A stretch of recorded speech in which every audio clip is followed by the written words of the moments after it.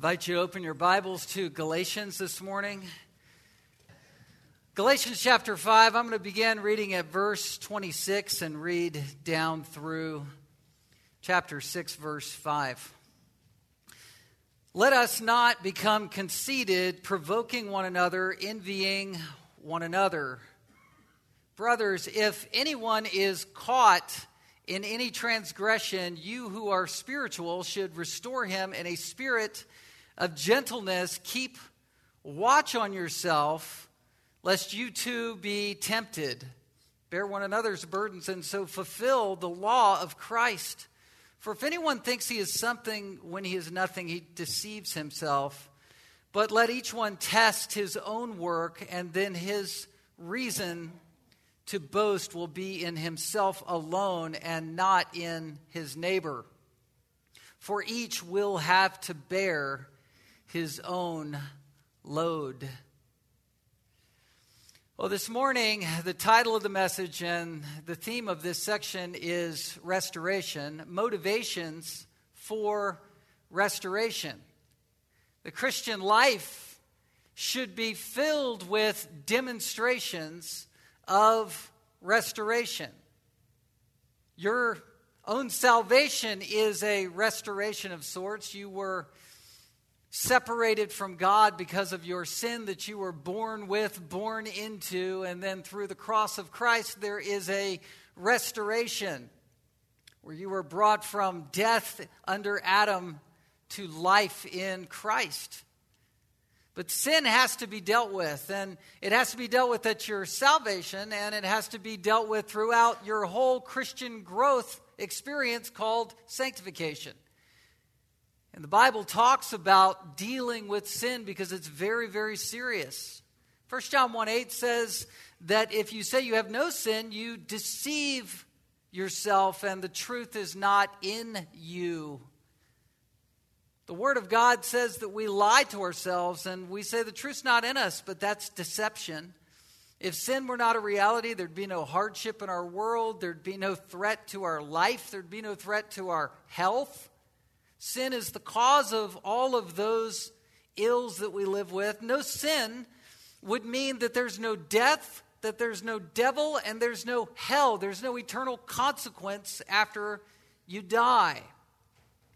The book of James cuts it very, very straight and is very straightforward regarding sin and its temptations. They're born from within us. We can't blame God, only ourselves are to blame for our sins that lead us ultimately, if not dealt with in Christ, to death. Physical death, but worse, spiritual death. James 2 talks about the sin of partiality, playing favorites within church. James 1:21 says, put away all filthiness and rampant wickedness. James 3 speaks of the tongue being this mighty tool for sin. We stumble in many ways, verse 2, and the tongue is set on fire as if set on the fire by the fires of hell. From the same mouth come blessing and cursing, verse 10 of chapter 3 of James. James 4, where do quarrels and fights originate? Well, they originate from within, from people who are coveting for things that they don't have. James calls people within the church an adulterous people who are friends with the world. James 4:7 says, resist the devil. Verse 8 says, cleanse your hands, sinners, and purify your hearts, you double-minded. Sin is a theme everywhere. Romans 3 is full of a description of the sinfulness of sin that's from within. Romans 7, Paul's testimony trying to deal with the sin that was still in his own heart, even as a believer. Jeremiah 17:9, the heart is deceitful and desperately wicked. Who can understand it? Genesis 6:5, speaking of the pre-flood state of man that was in massive digression, generation after generation of digression and sins upon sins, the Lord saw the wickedness of man, that the wickedness of man was great. Every intention of the thoughts of his heart was only evil continually. This is sin. And how do we deal with sin in our own lives personally and within the body life corporately? That's what Paul is dealing with back in Galatians chapter 5. Recently, we went through a couple lists. A couple weeks ago, we went through the list that marked the deeds of the flesh. These are the sins and the categories of sins and sinning that happen pre-Christ and then that crop up from time to time as we battle against our own flesh. That list is pervasive and personal, and it speaks of being self-absorbed and being self-religious and being causing dissensions and being divisive and being a drunkard. These are sins and patterns of sins that are commonplace in unbelievers' lives, but also in believers' lives. By contrast, there is the fruit of the Holy Spirit, which again highlights how sinful we are when we do not obey the Spirit of God. Sin left to itself, it weakens the community of faith. You know this. One sin in the body affects the whole body. A little leaven leavens the whole lump. When people are suffering because of their sin, even if their sins are not directly affecting us, we feel the consequences of people who are falling down and failing, do we not? We grieve for people as the Holy Spirit grieves over our sins. But this shouldn't surprise us. People are brought forth in iniquity, Psalm 51:5. In sin did my mother conceive me. This is the epidemic and the problem of our world, but it's a problem that even remains within the church when sin is left undealt with. When sin is left undealt with, 1 John 2:28 says that people shrink back in fear of Christ's return. 1 John 2:28, little children, abide in him so that when he appears, we may have confidence and not shrink back at his coming. Sin makes you an unconfident Christian. Think about that. Your confidence is in Christ, but sin weakens that confidence as we try to grow in grace, as we try to help people. Sin weakens the ministry. It weakens your usefulness as a spiritually gifted man or woman or boy and girl in the body of Christ. You want a clear conscience to minister freely within the body. Sin hampers joy, it hampers fellowship. Sin brings shame, it brings guilt, and it brings the Lord's chastisement. Sin is grievous and it's horrible. When people sin by joining themselves to the world, it's like joining themselves to a prostitute. And as Christians, it's like joining Christ to the world in that horrible way. 1 Corinthians 6:15 and 16. 1 Corinthians 11:30, it says, why are many of you weak and ill and some have died? Well, it's because of sin and blasphemy that was going on at that time. Sin has consequences. It should be our number one aim to combat our sin, to be holy, personally and as a church. When the church is holy, the church is blessed. The Holy Spirit moves freely through a holy church. 1 Peter says judgment begins with the household of God. Revelation has a clear picture of how Christ is looking upon his lampstands, his churches, whom he loves. And he wants us as a church to be his bride that is washed with the word of God. From holiness flows real sanctification, true worship, true fellowship. And you want to be effective as a witness for the world, be a holy community. Not legalistically holy. We've been covering that in Galatians, our text. And our book of the Bible is all about not doing this through externals, through performance, but through a genuine holiness that's found through life in the Holy Spirit, by abiding in Christ, by yielding ourselves to his word as the Lord speaks to us. In this study of Galatians, there was revealed legalism and legalists who were combating true holiness and real sanctification. They were propping up the law to say if you really want, especially as a Gentile Christian, to be sealed up and affirmed as part of the body of Christ, then you need to keep certain ceremonial laws still. You need to become a Jew before you can become a Christian. And that was false teaching, and it was within this church. It's what Paul has dismantled through teaching the gospel. But these legalists were promoting a counterfeit holiness And this counterfeit holiness affects the body of Christ. People will prop themselves up and prop their works up and try to take over holiness externally to their own detriment and to the detriment of others. Legalists, instead of relieving people of their sin burdens, add burdens. They add burdens. They are the Pharisees who tie up heavy burdens when the gospel load is easy and light because it is lived by faith. It's not by works. Walking by the Spirit is a ministry that we have individually and corporately as we call each other to Christ to live by the Spirit.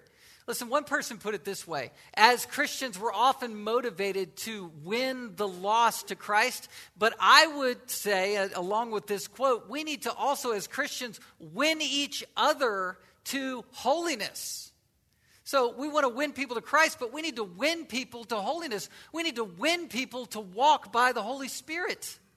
We need to win people to that because people are ensnared with the plague of sin like we all are, and we all need each other corporately to win the saved, not just win the lost. It's spiritual soul winning that the legalist has no time for.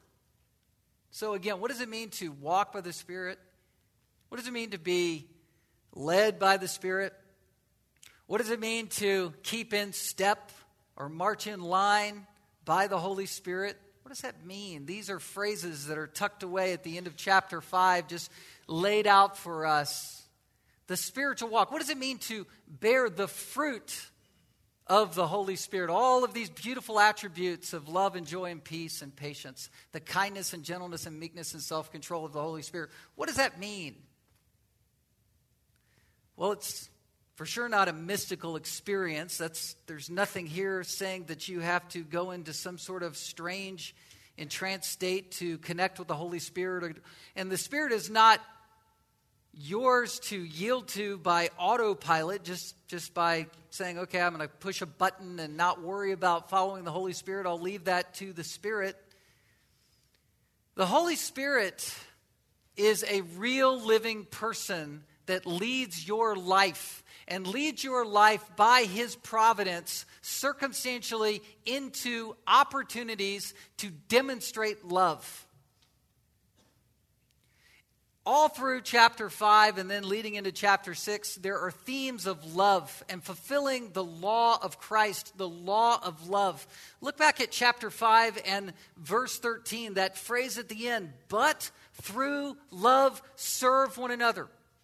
That is the word doulos for slave. We are slaves of one another. You want to walk by the Holy Spirit. You want to be yielded to the Holy Spirit. You want to bear the fruit of the Holy Spirit. Be a slave to someone in church. Love them. Be others-centered and serve them.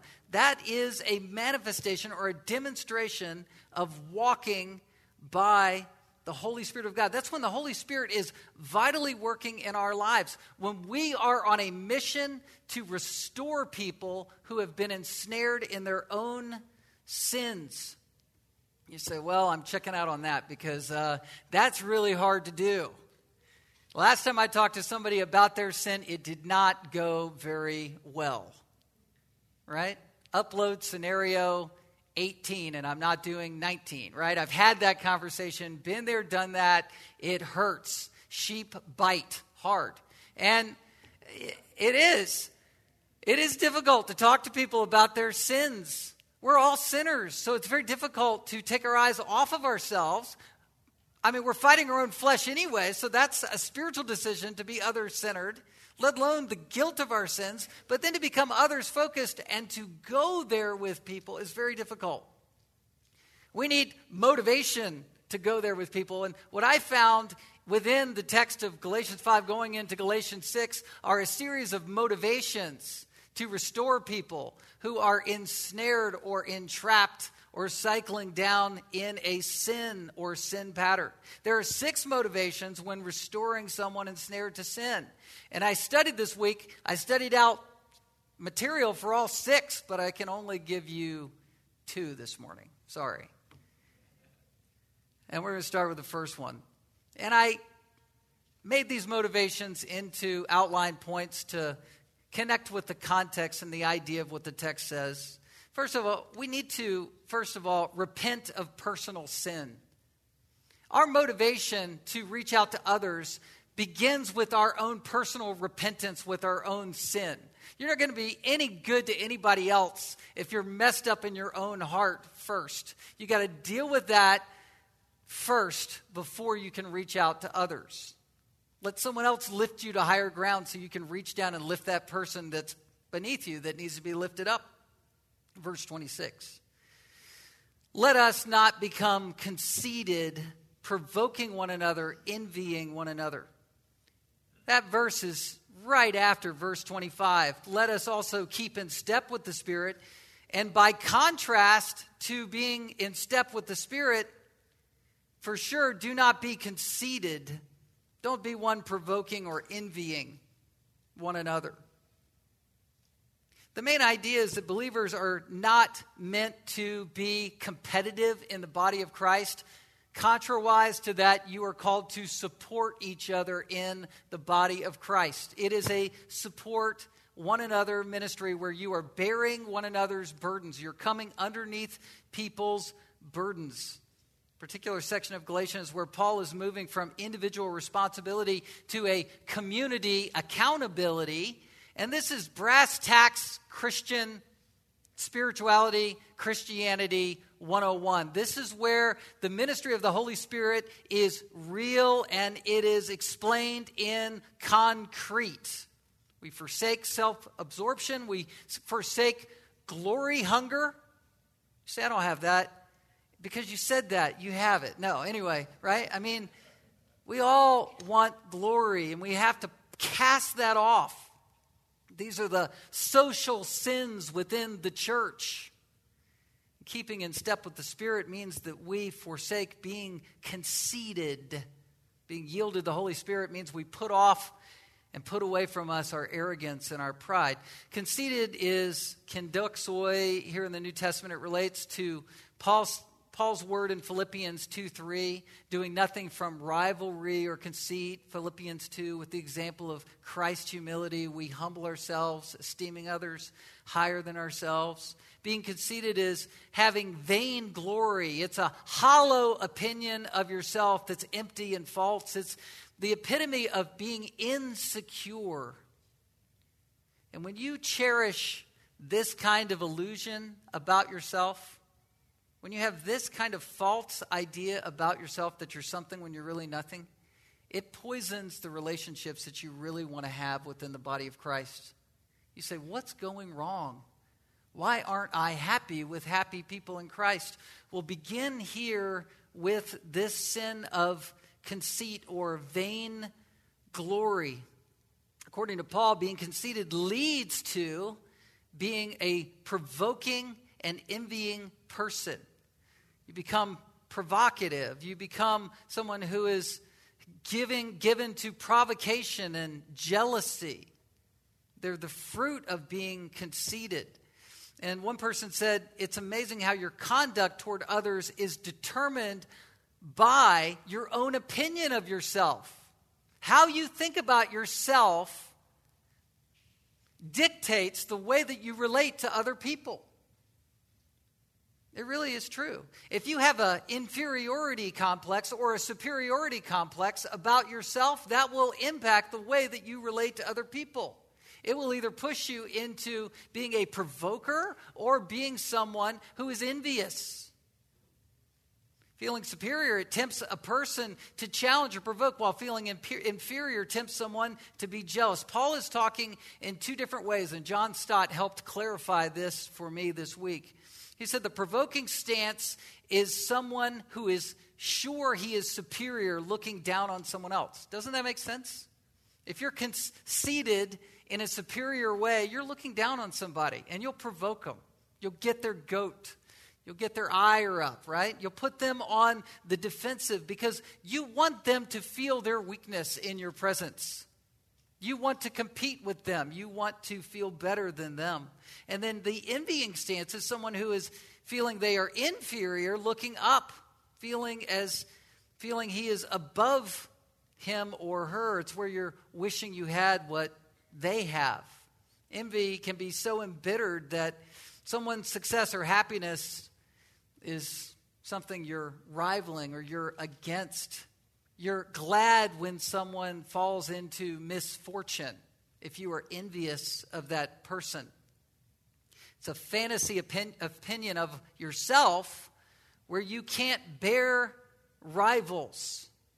Well, these temptations, they fly in the face of the Spirit of God and the Spirit of God's work in your life, right? The Holy Spirit does not want you to be conceited, self-filled, glory-hungry. He wants you to be yielded. He wants you to manifest an other-centeredness like no other.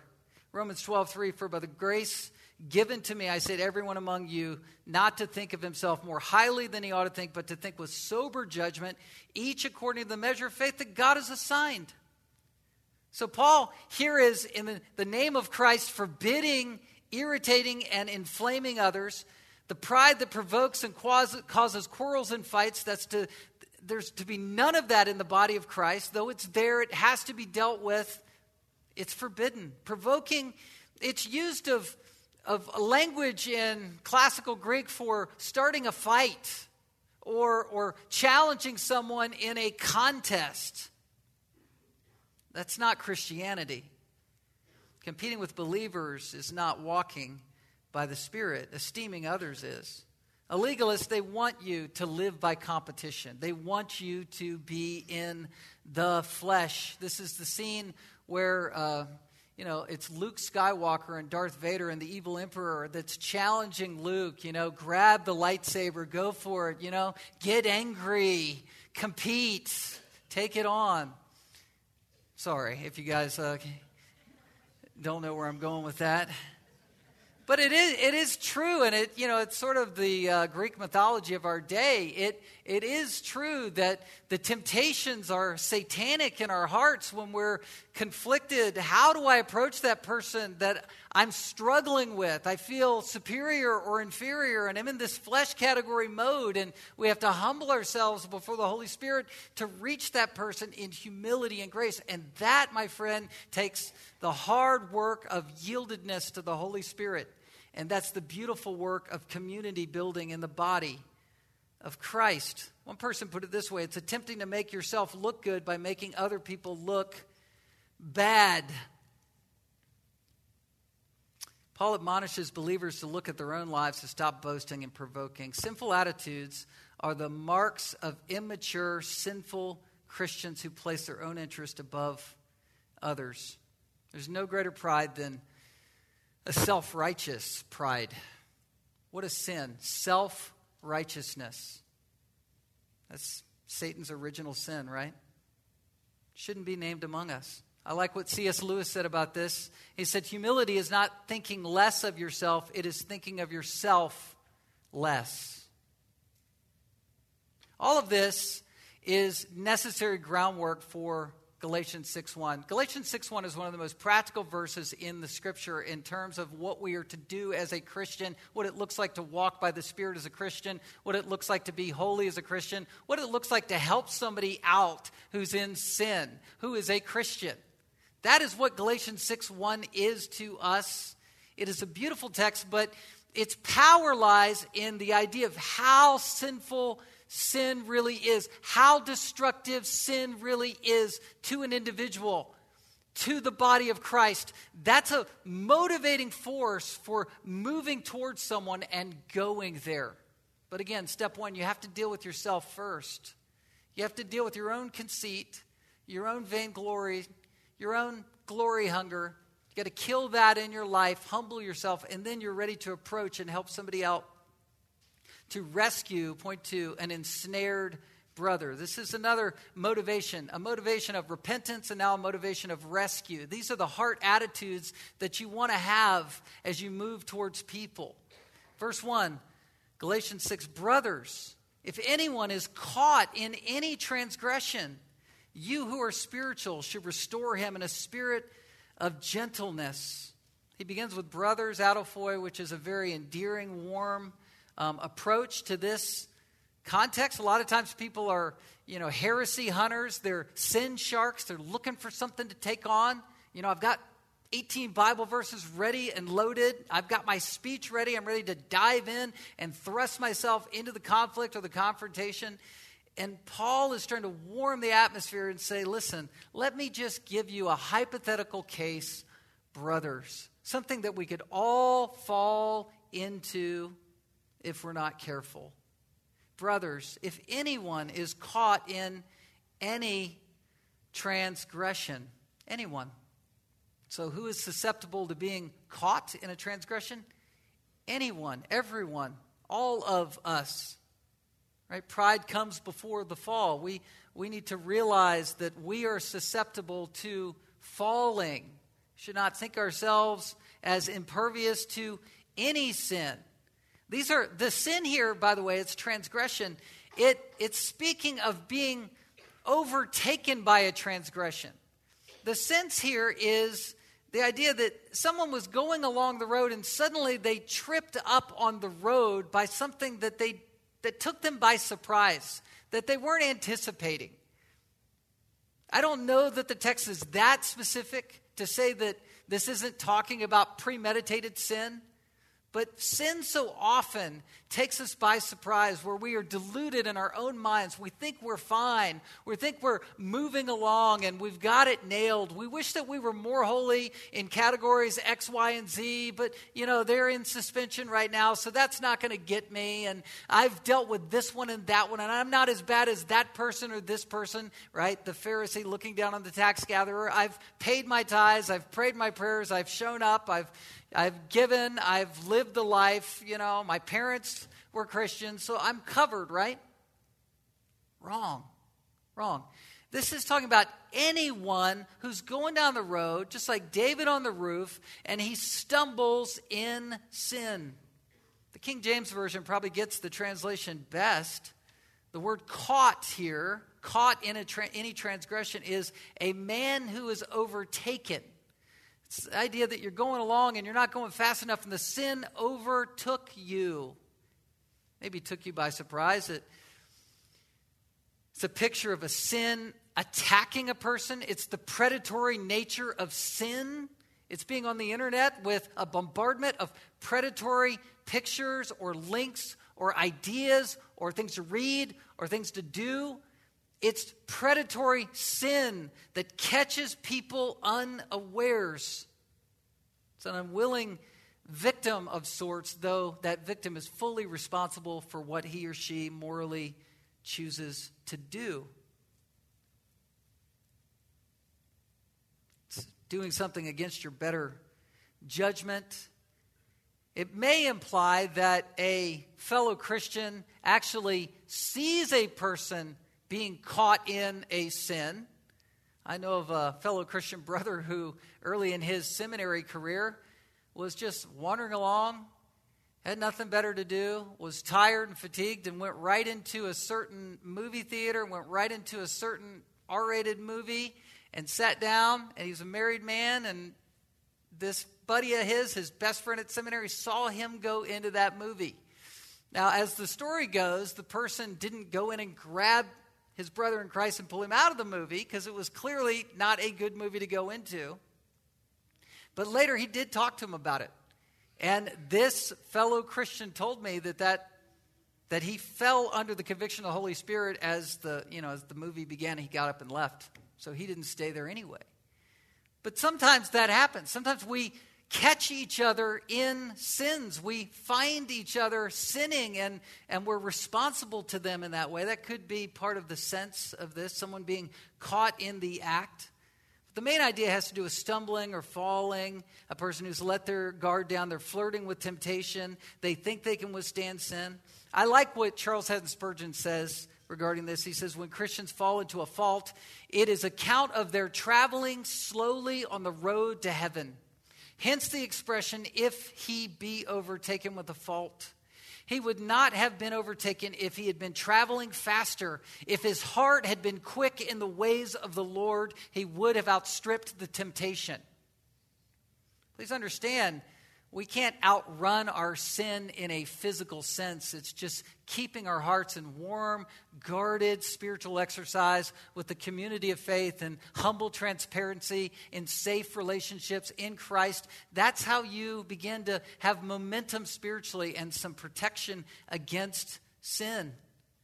But whatever the case, when this sin hypothetically caught this brother or sister in Christ, this sin affected another brother or sister in Christ who then has a choice to make whether or not he or she will obey this text and pursue that person with a plan of restoration. What are we supposed to do? Are we supposed to rationalize when we see our brother or sister who's ensnared in sin, perhaps a sin pattern that we have discovered, and we see the effects in that person's life? Are we supposed to say, well, love covers a multitude of sins, so God, we just cover this? Or I'm going to overlook this transgression and pray for that person. Actually, I'm going to go to someone else and I'm going to pray more intelligently with this other person by informing this person about that person's sin as we pray for that person. But I'm just going to leave that person to live it out and leave that person with the Lord. That's called gossip. That's another sin that somebody else needs to help somebody else out with, right? It's easy to be passive, and it's easy to be too aggressive. It's easy to blind ourselves to the facts and reality that are before us, and it's easy to charge in the flesh, trying to rescue somebody in the wrong way. You can be tempted to charge in aggressively and expose a person's sin and try to gain a reputation of superior holiness. You can present a scenario as a legalist where you say, look, if you do 1, 2, or 3, you're off the hook. That's wrong. Legalists, they treat people caught in sins differently than those who are led by the Holy Spirit. We don't want to go in legalistically. We don't want to be passive. We don't want to be aggressive. We want to be trusting God. One pastor said this about sin. He said, I have often thought that if I ever fall into a trespass, I will pray that I don't fall into the hands of those censorious, critical judges in the church. Let me fall into the hands of the barkeepers, streetwalkers, and dope peddlers, because such church people would tear me apart with their long, wagging, gossipy tongues, cutting me to shreds. We can't relate to that. All right, so John 8:1 is a pericope or paragraph in Scripture that is the scenario of Jesus and the woman caught in adultery. You might turn there. Jesus went to the Mount of Olives, verse 2. Early in the morning, he came up to the temple. All the people came to him, and he sat down and taught them. The scribes and the Pharisees brought a woman, and look at this wording here, who had been caught in adultery. And placing her in the midst, they said to him, Teacher, this woman has been caught in the act of adultery. Now in the law, Moses commanded us to stone such women. So what do you say? Trying to trap Jesus. This was to test him, that they might have some charge to bring against him. Jesus bent down and wrote with his finger on the ground. And as they continued to ask him, he stood up and said to them, Let him who is without sin among you be the first to throw a stone at her. And at once more, he bent down and wrote on the ground. Now, I don't know what he wrote. We don't know what he wrote on the ground. Perhaps it was a sin list of the sins of the crowd, of the Pharisees, of the scribes. It says that from oldest to youngest, they began to depart. When they heard it, they went away one by one, beginning with the older ones. So maybe the sin list was longer for them. And Jesus was left alone with the woman standing before him. You notice in verse 10, Jesus never had in his heart to condemn this woman. He wanted to restore a woman.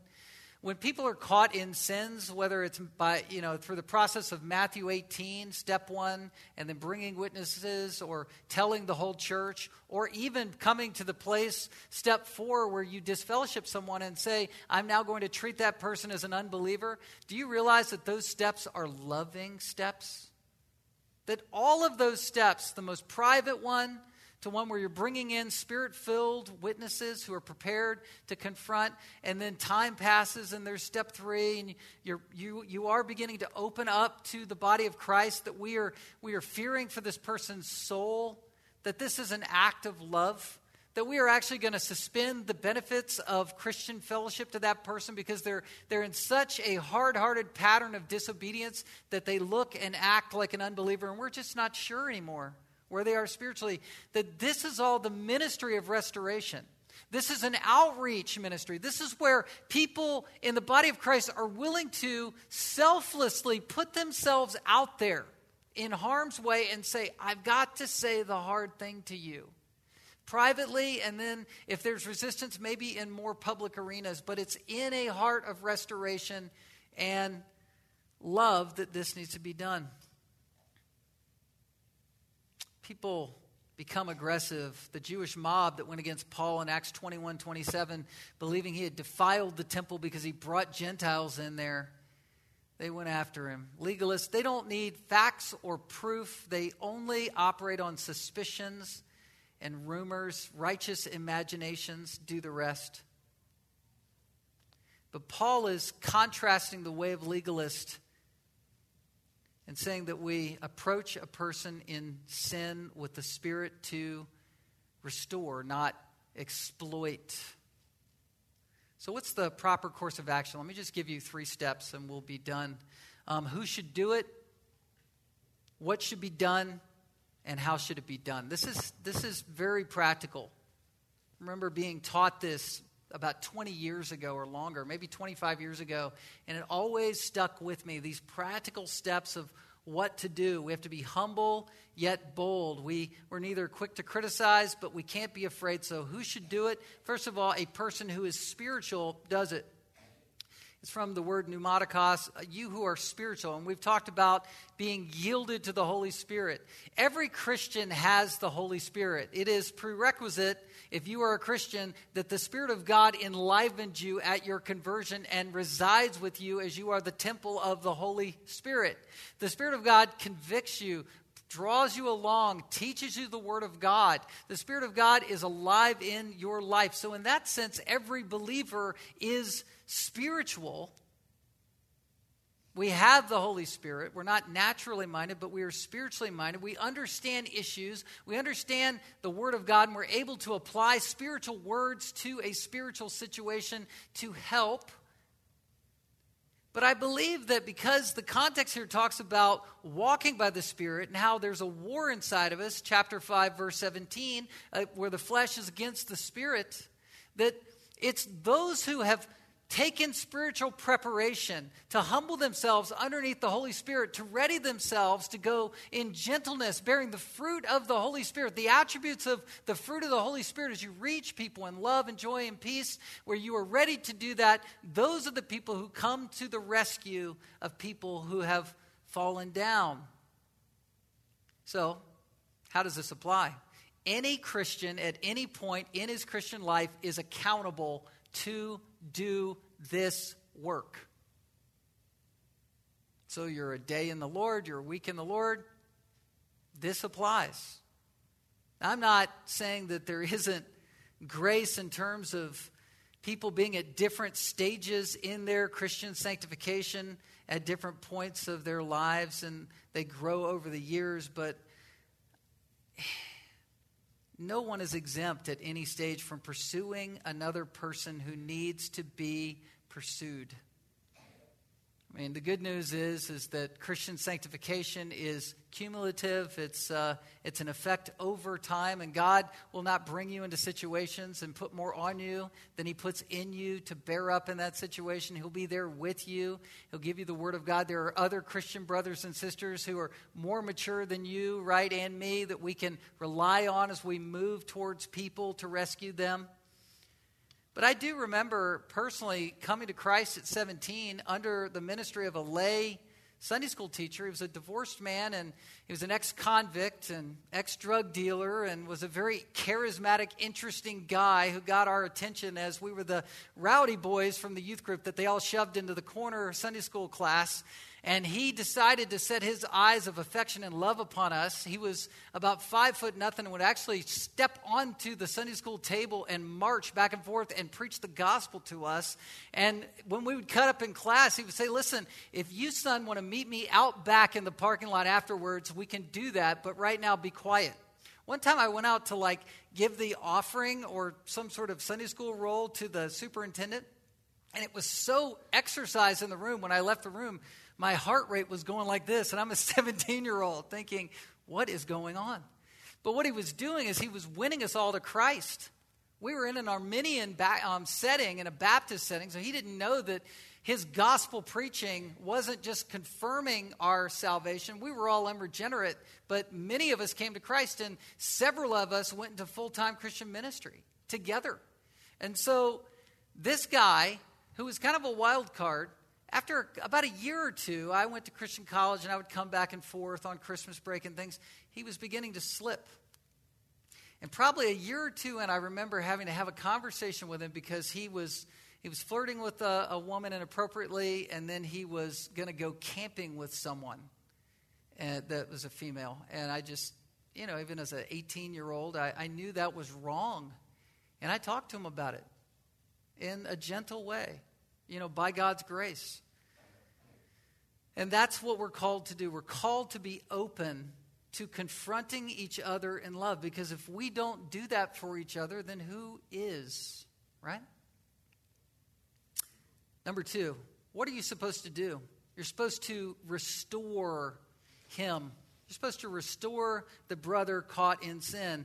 Ezra 4:12 and 13, in the Hebrew sense of that word, it's the idea of building a wall. You're trying to build somebody up, or in the New Testament sense, Matthew 4:21, where Jesus saw James and John mending their nets. The same word for restore is katartizo. It's the idea of mending something together. It's building up and mending, setting something right. It's like setting a dislocated bone back in place. It's a medical metaphor. It's a medical procedure. And I've never had the privilege of having a bone broken or dislocated. My brother, Johnny, he's made the sermon a couple times recently, in two-hand touch football, got clobbered by a guy, and his bones were separated from each other, though in the skin.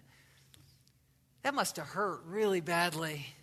But I've never been through that. So anyway, but he has. When somebody is dislocated within the body of Christ, the point is there's pain, and it will take pain to restore the situation. And any good doctor is willing to say, I've got to cause this patient pain. I care for this patient enough, and I'm going to do it gently in love, but I got to put this dislocated bone back in place so that things can be properly aligned within the natural design that it was intended to be. It's putting a bone back. It's healing pain. It's inevitable pain. It's confronting that's aimed at prompting change for health and healing. It's returning someone to his or her former condition. It's a broken bone or a dislocated joint. It's difficult to do it.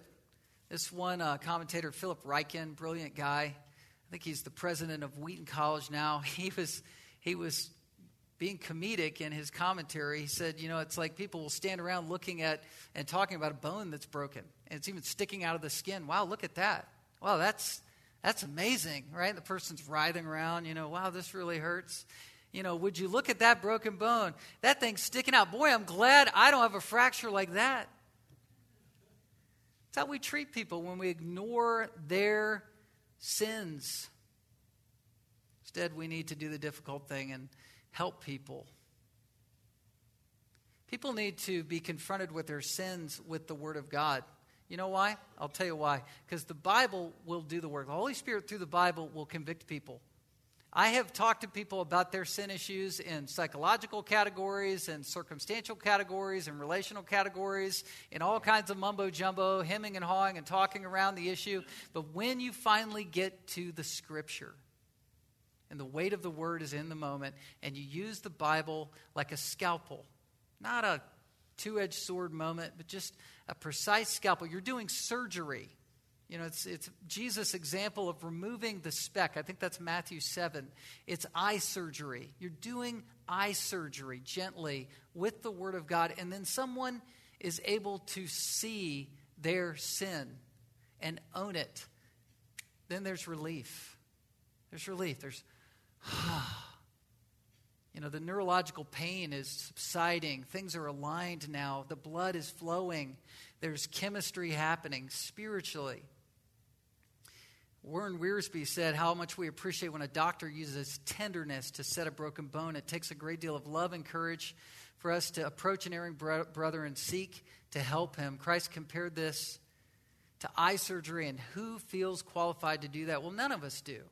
None of us do, but we should do it. We should have a heart for people. I don't know where I read this, but I remember reading it, and it touched my heart. I remember reading about Charles Haddon Spurgeon as a little boy.